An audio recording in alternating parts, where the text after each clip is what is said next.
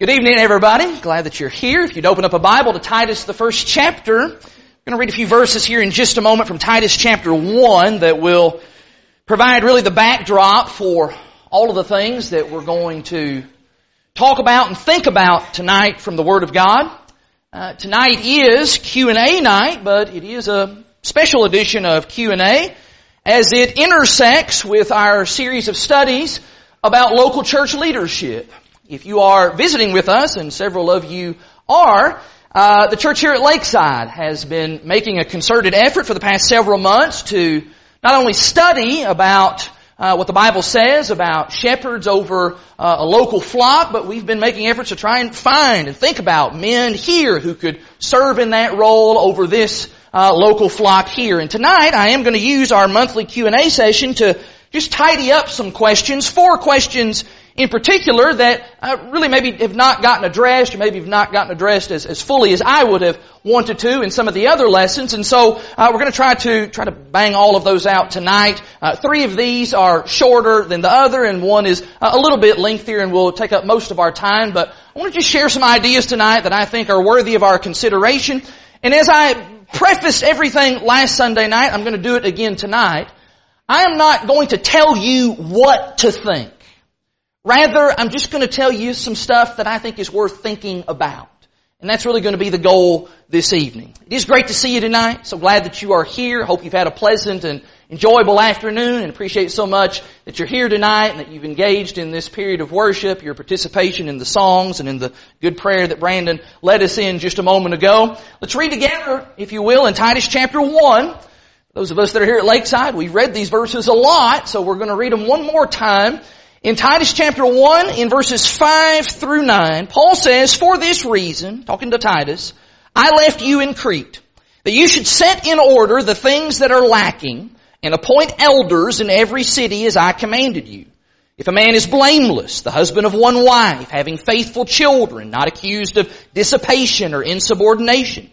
For a bishop must be blameless as a steward of God, not self-willed, not quick-tempered, not given to wine, not violent, not greedy for money, but hospitable, a lover of what is good, sober-minded, just, holy, self-controlled, holding fast the faithful word as he has been taught, that he may be able by sound doctrine both to exhort and to convict those who contradict."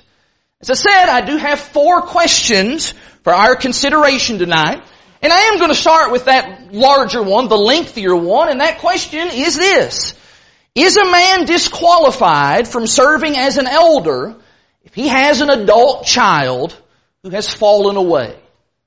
Now, I talked at length last Sunday night about the family qualifications, and I did touch upon this question kind of briefly, but I did that with the promise that I would give it a little bit further time this evening. And I'm going to preface it with what I said last Sunday night. That what I'm about to share with you is my conviction. And that conviction is based upon my study of the Word of God and what I believe fits and harmonizes with the rest of Scripture and what I believe the purpose of these qualifications are for.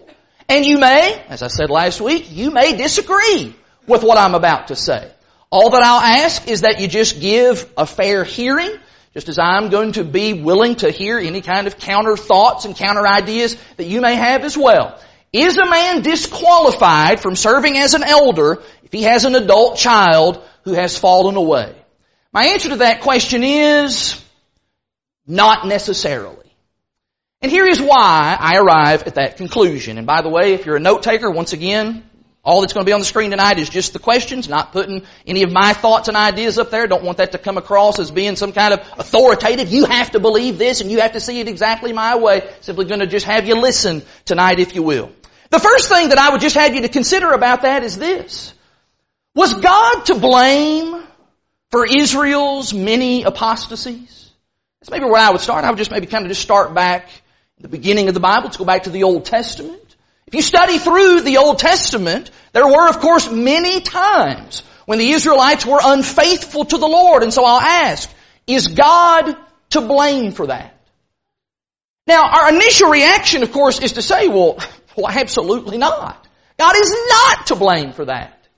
And yet, in Malachi chapter 1 and in verse 6 and other passages as well, God identifies Himself as the Father of Israel. And to the Israelite people, He viewed Himself as their Father, and He wanted them to see Him in that same way, that you are my children, the children of Israel. And so, were the Israelites always faithful to God, their Father? You start kind of cataloging. Well, did a lot of murmuring in the wilderness. That was a big problem. They made a big golden calf right there at Mount Sinai. That was a big problem.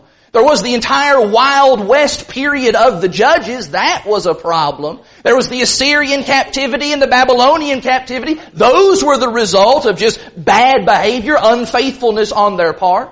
There were long stretches in Israel's history where they were completely unfaithful to the Lord, totally turned away, serving idols, serving false gods. Now I'll ask it one more time, and I'll ask it a little bit differently. Was their bad behavior a reflection upon God? That somehow, God, you must have messed up in how you fathered these children. God, you must have done something wrong for them to go off and do the things that they are doing.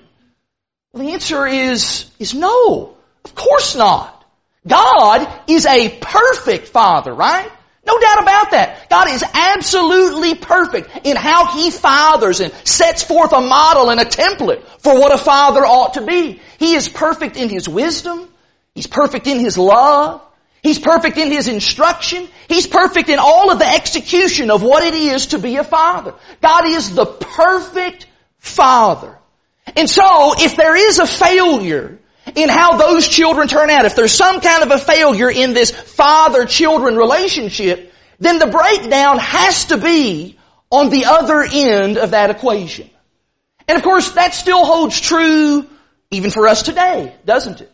Jesus said in Matthew chapter 6 and verse 9 that God is our Father. He wasn't just the Father of the Israelites. He is our Father. That we can call upon Him as our Father in heaven, and He views us as His children, His sons and His daughters. Well, what happens today? What happens if a brother or a sister in Christ forsakes the Lord, falls into apostasy, goes right back into the world, just living in sin once again? Is that a reflection on God's character? That God somehow failed in some way? You know, God, I tell you what, if you'd just been a better father to that brother or that sister, well, maybe they wouldn't have fallen away. Of course not. God is the model parent. And the failures of His children, and there are many, and of course if we're all being honest, we recognize our own failures toward Him. The failures of God's children are independent of God's ability to father us in a righteous manner. And we understand about that. And I think that there's just no doubt about that. We get that. And so here's my question for us tonight. Why is it? Why is it that we then turn around and we look at imperfect fathers who have made mistakes and who I think would freely admit that they cannot father nearly as well or as perfectly as God does? Why do we then point the finger at them as if they are somehow automatically to blame for the shortcomings of their children? Why do we hold that kind of standard for human, imperfect fathers, but we don't hold God to that standard, who is perfect? I must tell you that that's an inconsistency that is somewhat troubling to me. Because sometimes what happens is we end up laying a burden of guilt. And we end up impugning the character of a father or also maybe even a mother who have done the very best that they possibly can do in raising their children in the nurture and admonition of the Lord, when at the end of the day, that child has made the decision for themselves as to whether or not they're going to serve the Lord. In fact, I think I preached on that this morning, didn't I? That every person has to choose for themselves. That's that free will thing. And just as free will demands that we must make our own choices, free will also demands that we bear responsibility for our own choices. Ezekiel 18, amongst other places, makes that point. The question is, do we believe that? To what extent do we believe that? You know, I'm concerned that sometimes the way that we talk about this subject, at least in relation to elders and their children, or potential elder candidates and their children, is that we almost give the impression, and probably not intentionally, but we almost give the impression that the father does bear the iniquity of the son. And that obviously is not an idea that any of us want to be conveying or suggesting in any way. Can I maybe just direct your attention to a couple of biblical examples that really kind of maybe help us put a face to all of these ideas? Would you find the book of 1 Samuel, please? In 1 Samuel, let's just talk about a couple of real people. Let's talk about two fathers, and let's place them under the microscope. Both of these men were in positions, in offices of leadership amongst the people of God, and so there's even some parallel here to the idea of a man who's serving as an elder in that office. But the similarity in both of these men's cases is that both of them had rebellious, unfaithful children. In 1 Samuel chapter 2 is the first of those. Do you remember the story of Eli? Eli was the high priest in Israel, and his sons were wicked. In fact, that's probably an understatement. Verse 12 of 1 Samuel chapter 2 says that they were worthless men, corrupt men who did not know the Lord. In verse 22, though, Eli makes kind of a token effort to try and rebuke them. And so we read in 1 Samuel 2 and in verse 22, "Now Eli was very old, and he heard everything that his sons did to all of Israel, and how they lay with the women who assembled at the door of the tabernacle of meeting. And so he said to them, 'Why do you do such things? For I hear of your evil dealings from all the people. No, my sons, it's not a good report that I hear. You make the Lord's people transgress. If one man sins against another, God will judge him. But if a man sins against the Lord, who will intercede for him?' Nevertheless, they did not heed the voice of their father." Now, if you keep on reading on down through the end of chapter 2, what you will find is that God ends up stripping the priesthood away from Eli. Takes it away from his family entirely. Ends up having both of his sons being put to death. And then in chapter 4, Eli himself also dies, really in kind of a tragic fashion. Now, I want you to hold the example of Eli, hold that thought in your mind for a moment, and now jump over to chapter 8. In 1 Samuel chapter 8, there we read about another guy. This is Samuel. This is the guy who the book bears his name. We all know about Samuel. Samuel's a great guy. Here's the guy who was a judge in Israel. He is a prophet for the Lord, but unfortunately, he's got a couple of sons who are ne'er-do-wells also. They are scoundrels and scallywags and rogues. And so we read about them in 1 Samuel chapter 8 and in verse 3. "But Samuel's sons, they did not walk in his ways." That is, they didn't walk in the same ways that Samuel did, trying to be a servant of the Lord. "They turned aside after dishonest gain. They took bribes. They perverted justice. Then all the elders of Israel gathered together, and they came to Samuel at Ramah, and they said to him, 'Look, you are old, and your sons don't walk in your ways. Now make us a king to judge us like all the nations.'" What the people came recognizing was, Samuel, when you're gone, we don't want these guys leading us anymore. And so what do we have here in these two particular cases? Well, what we have two fathers, Eli and Samuel, both of whom have unfaithful children.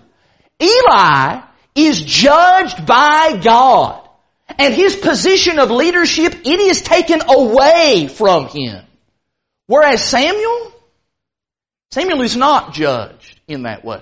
In fact, what you read there about Samuel's kids in those verses we just read, that's it. That's all that's said about that. Samuel remains on as the judge. He's the final judge in Israel. And then even once Israel anoints a king, he then shifts into a role of serving as a prophet and really is kind of a confidant for Saul and then even for David kind of in some ways. Now, I look at those two scenarios. Similar, but then completely different outcomes. What's the difference? The only conclusion that I can come to in how God dealt with those two men differently is that God held Eli culpable. God held him guilty for his failings as a father. Eli's rebukes were a day late and $1 short. Eli did not do a good job in fathering his sons while he had the opportunity to do so. Whereas Samuel, on the other hand, I get the impression that he did the best that he could. And I believe that God saw that. And God did not see his wicked sons as being somehow a reflection upon Samuel's character as a father. I believe Samuel did everything that he could to rear these boys and to raise them in the way that they ought to go while they were under his oversight, which is why God did not judge him in the same way that he did Eli. Which brings me now to what I believe is really kind of just the heart of the issue. And that is the word house. Would you go to 1 Timothy chapter 3 now? That's that other passage that provides for us the qualifications for an elder. In Paul's letter to Timothy, talked already about Joshua's house this morning, but in Paul's instructions to Timothy, he says some things about a man's house. And it is my conviction that the area in which a man is to be judged regarding the faithfulness of his children, however you want to define that term faithful, I believe the arena in which he is to be judged is when his children are in his home. And I believe that because I believe that's what 1 Timothy 3 says. In 1 Timothy 3, look in verse 4.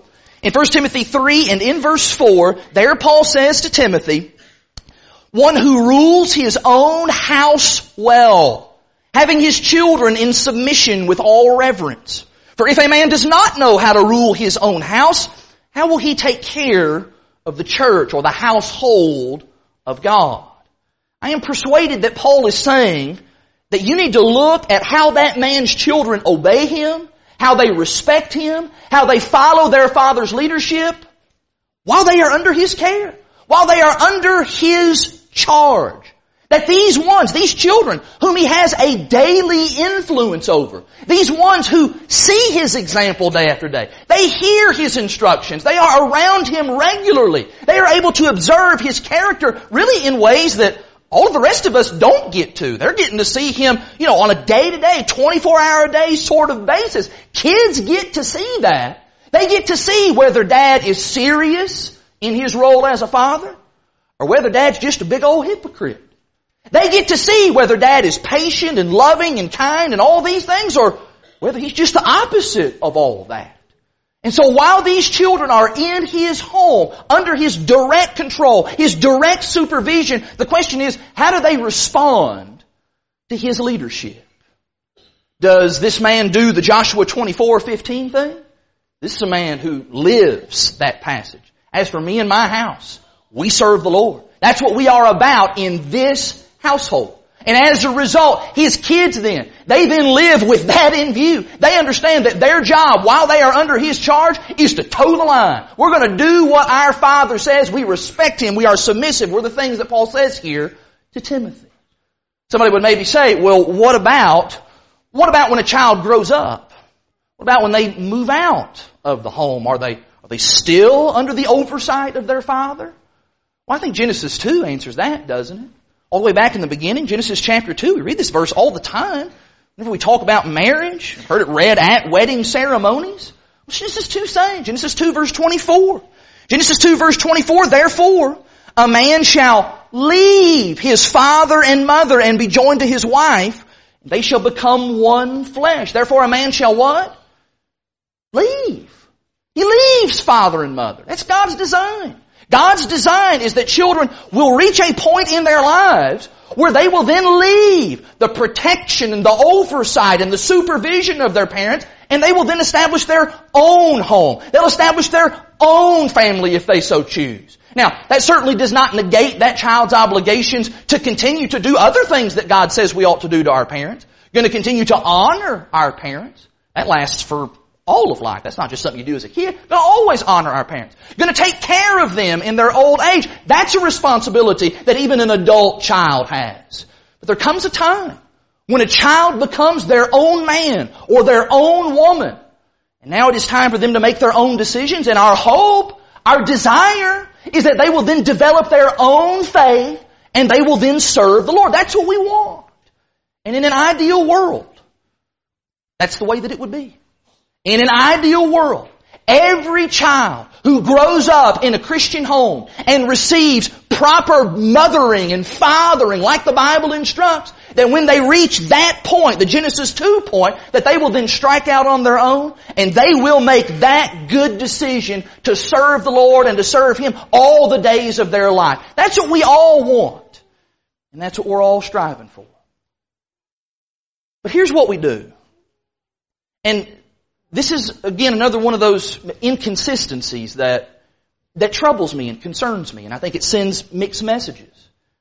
That if a child receives that kind of proper parenting while they are in the home of their mother and their father, and they then grow up, get out on their own, and at some point they then decide that they're going to leave the Lord. They're going to depart from everything that they have been taught and everything that they have known ever since they were children.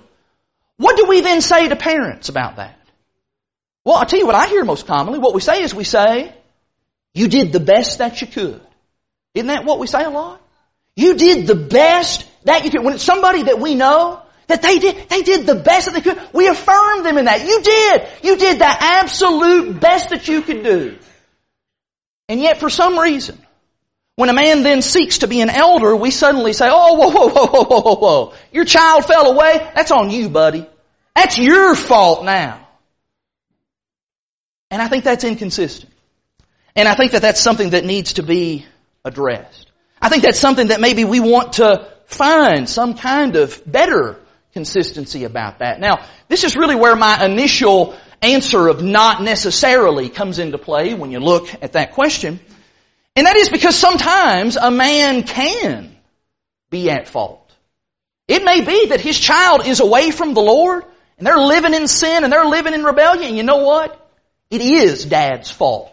Maybe he was not the spiritual leader that he should have been. Maybe, in fact, he wasn't even at home an awful lot. Maybe he was off working all the time, and so Mama was left with the job of the spiritual training and instruction of that child. And then when the kids finally reached an age where they could be on their own, they resented Dad for that, and so they just left. They just quit. I don't care about Jesus anymore.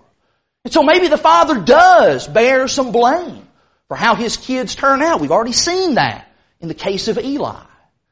And so a man who desires to be an elder, I believe, he needs to honestly examine himself. Before he even allows his name to be put forward before the congregation, men, search within yourself.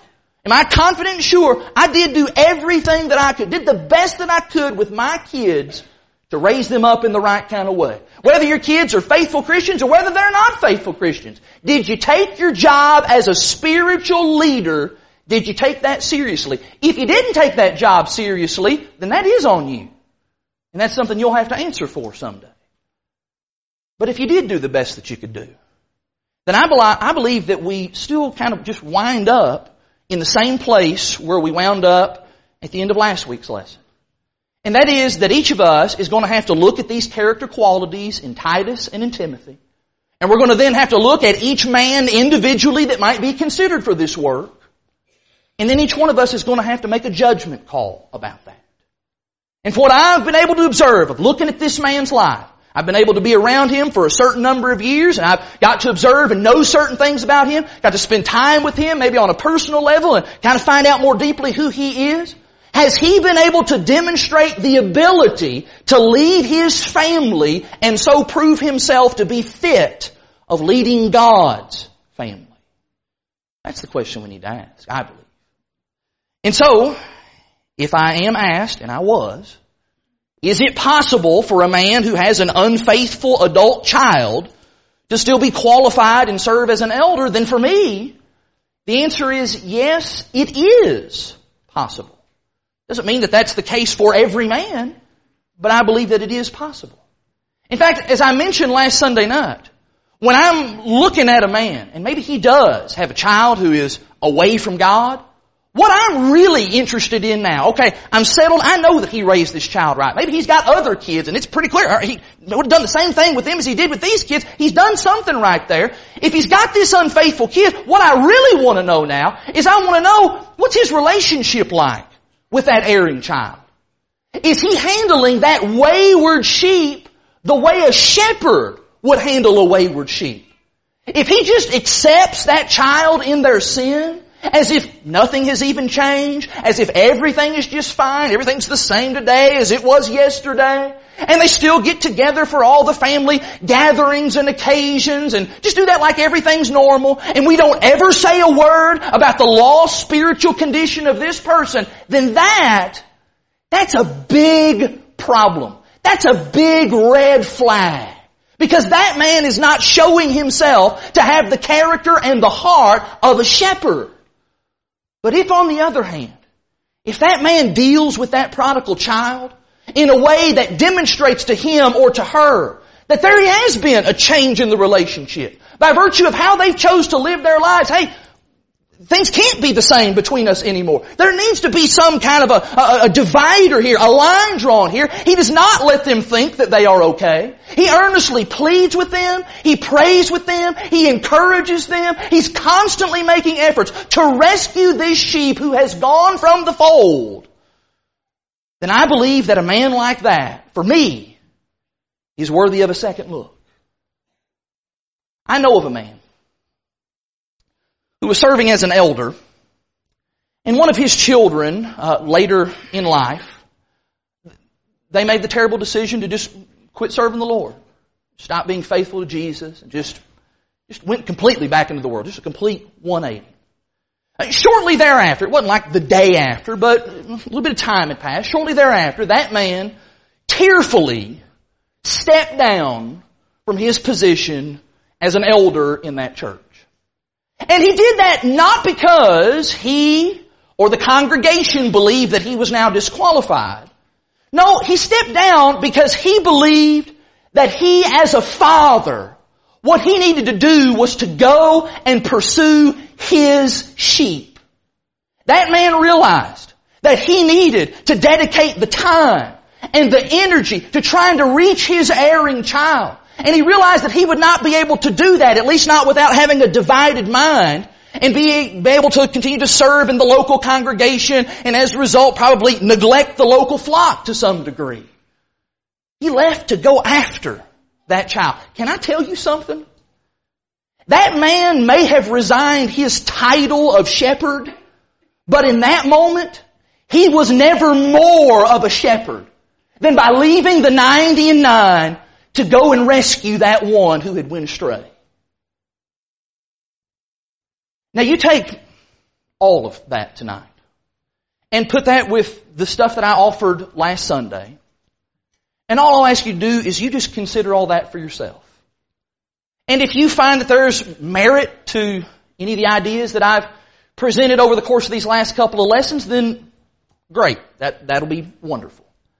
But even if you disagree, all I'll ask that you do is that you do so respectfully and that you do so using the Scriptures, because that's been what I've attempted to do this evening.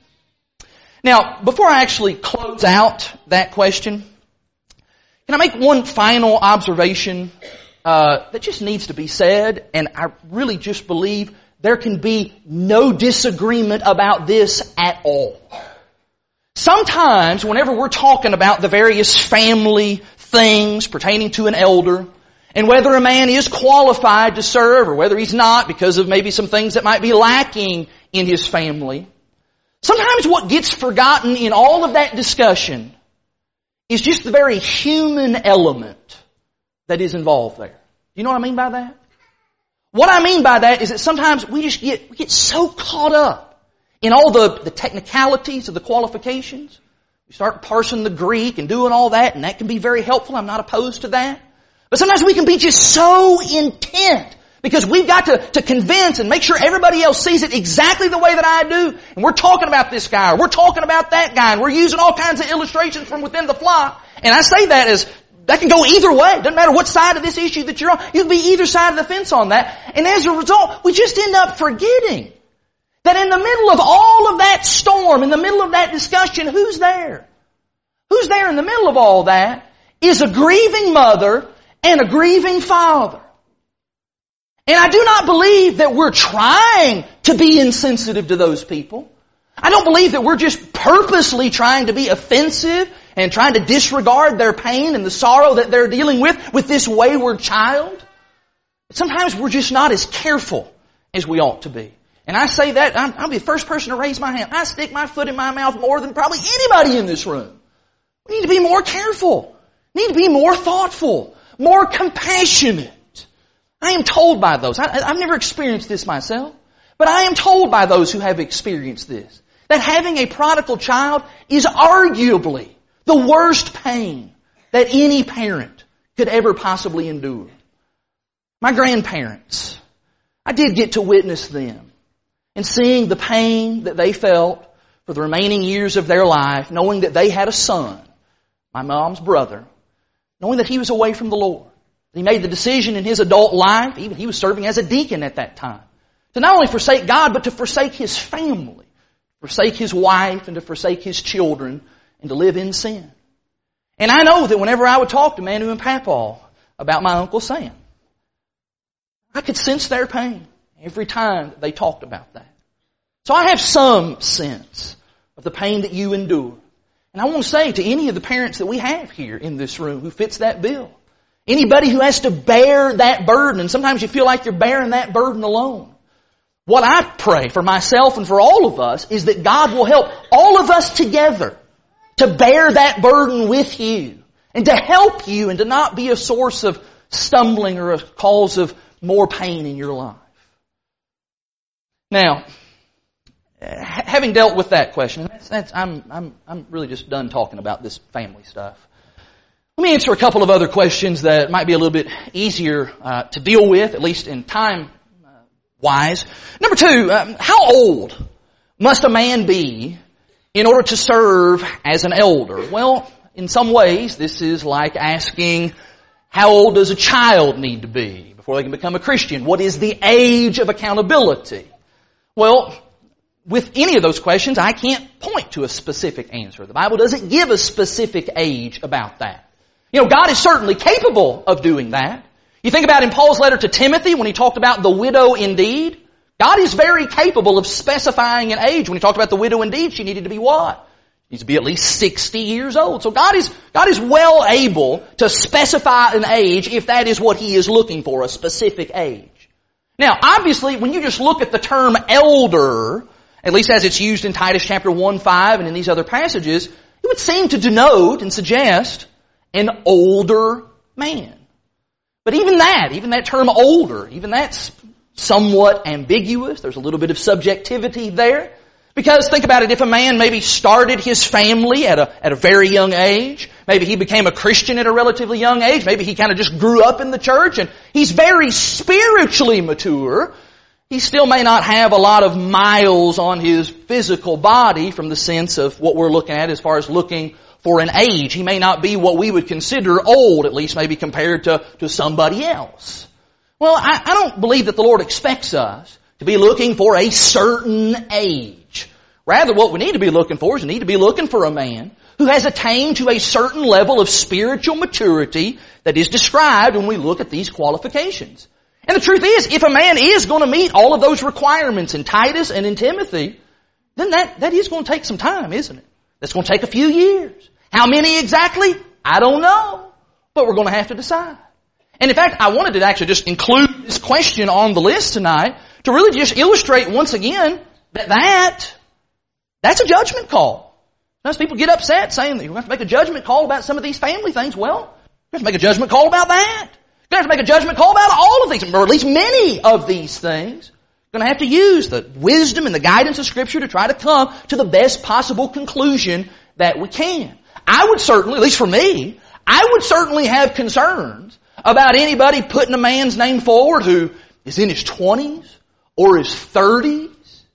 But again, at the end of the day, it's still going to fall to the judgment of the members of the congregation.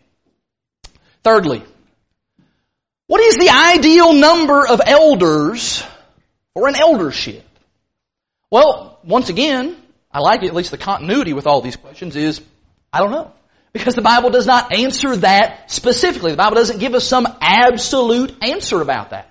All the Bible tells us and what the Bible shows us is that there must be a plurality of elders. Acts 14:23, they appointed elders in every church. What we need is we need at least 2 in order to have an eldership. And certainly in some of the previous lessons and in the Wednesday night class, we've talked about the wisdom in God's design for there to be a multiplicity of men to serve in that way. That way there's not a dictatorship. You don't have somebody that's just kind of having their way, one person just ruling over the congregation. And so certainly what we're looking for a minimum of 2 qualified men. Now having said that, I believe that 3 would be more preferable to 2. That would help if you had 3 as opposed to 2. That would maybe help to break any kind of a stalemate or a tie when they're talking about certain decisions that have to be made. That would certainly help to distribute the workload amongst 3 men as opposed to just 2 men. And quite frankly, while I'm thinking about that, 4 or 5 or 6, that would be even better than 2 or 3. As long as men are qualified and they're able to carry out the work, that's what matters most. However, I should say this.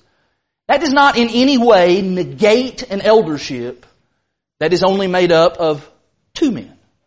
The Lord should bless us here to have just 2, and if all we had were 2 qualified and willing men to serve in this capacity, then I will gladly take those 2 men. And I would then look forward to hopefully appointing even more men to serve in that role as time goes on. Now, this last question, I actually believe I'm going to table for another time. And the question was this: what should you do if a man is being considered to serve as an elder, but you have a concern about a particular qualification? Maybe it's on one of these family qualifications, deal with his marriage, or maybe it's something to do with his kids. Maybe it's something to do with something pertaining to one of these other character things that Paul talks about in these passages. And that's an important question, and we need to be able to think about what we want to do if we find ourselves in that situation. And I'm going to save that for another lesson. I think that'll actually make a good kind of concluding thought to another lesson that I've got in mind that'll probably be on taps here in the next month. Those are things that we want to think about because we want to be able to submit to the men who will serve in that particular role. Now, just as was the case last week, once again, I find myself in the difficult position of trying to somehow segue from these thoughts about elders here in this local church and things we're discussing in-house to segue that into extending the invitation of the Lord. I will say this though, that last question really does have to do with the idea of being able to submit to these men and trust them and to follow their lead. And when we extend the invitation of Jesus Christ, that's what Jesus is inviting people to do. And that's what we're echoing in that invitation. It's an invitation to submit to the chief shepherd, to the good shepherd, to submit to Him and to follow His lead. And here's the thing. Here's what makes Jesus different than men. Jesus, you can be absolutely 110% certain that you can trust His leadership. There's never any doubts about Jesus' leadership. Jesus is never going to steer you wrong. Jesus is never going to do you wrong. Jesus is going to always do right by you, and Jesus is always going to be doing things to help lead you to heaven. The question is, will you surrender to Him? If you've never surrendered to Him in the waters of baptism, the water is ready. Garments are ready. All things are ready tonight for you to become a Christian, and you can begin serving the Lord as one of His children, as one of His sheep. If you are a child of God, but maybe that submission thing has kind of waned and you've not been as faithful to Him as you should, then brother or sister, you need to rekindle that. You need to find that trust once again and give yourself fully to Him. If there's something you need to repent of, especially in a public way, then we stand ready to help you and pray for you and encourage you in whatever way that we can. Whatever your need may be, you simply need to make that known. Do that by coming to the front while we stand and while we sing.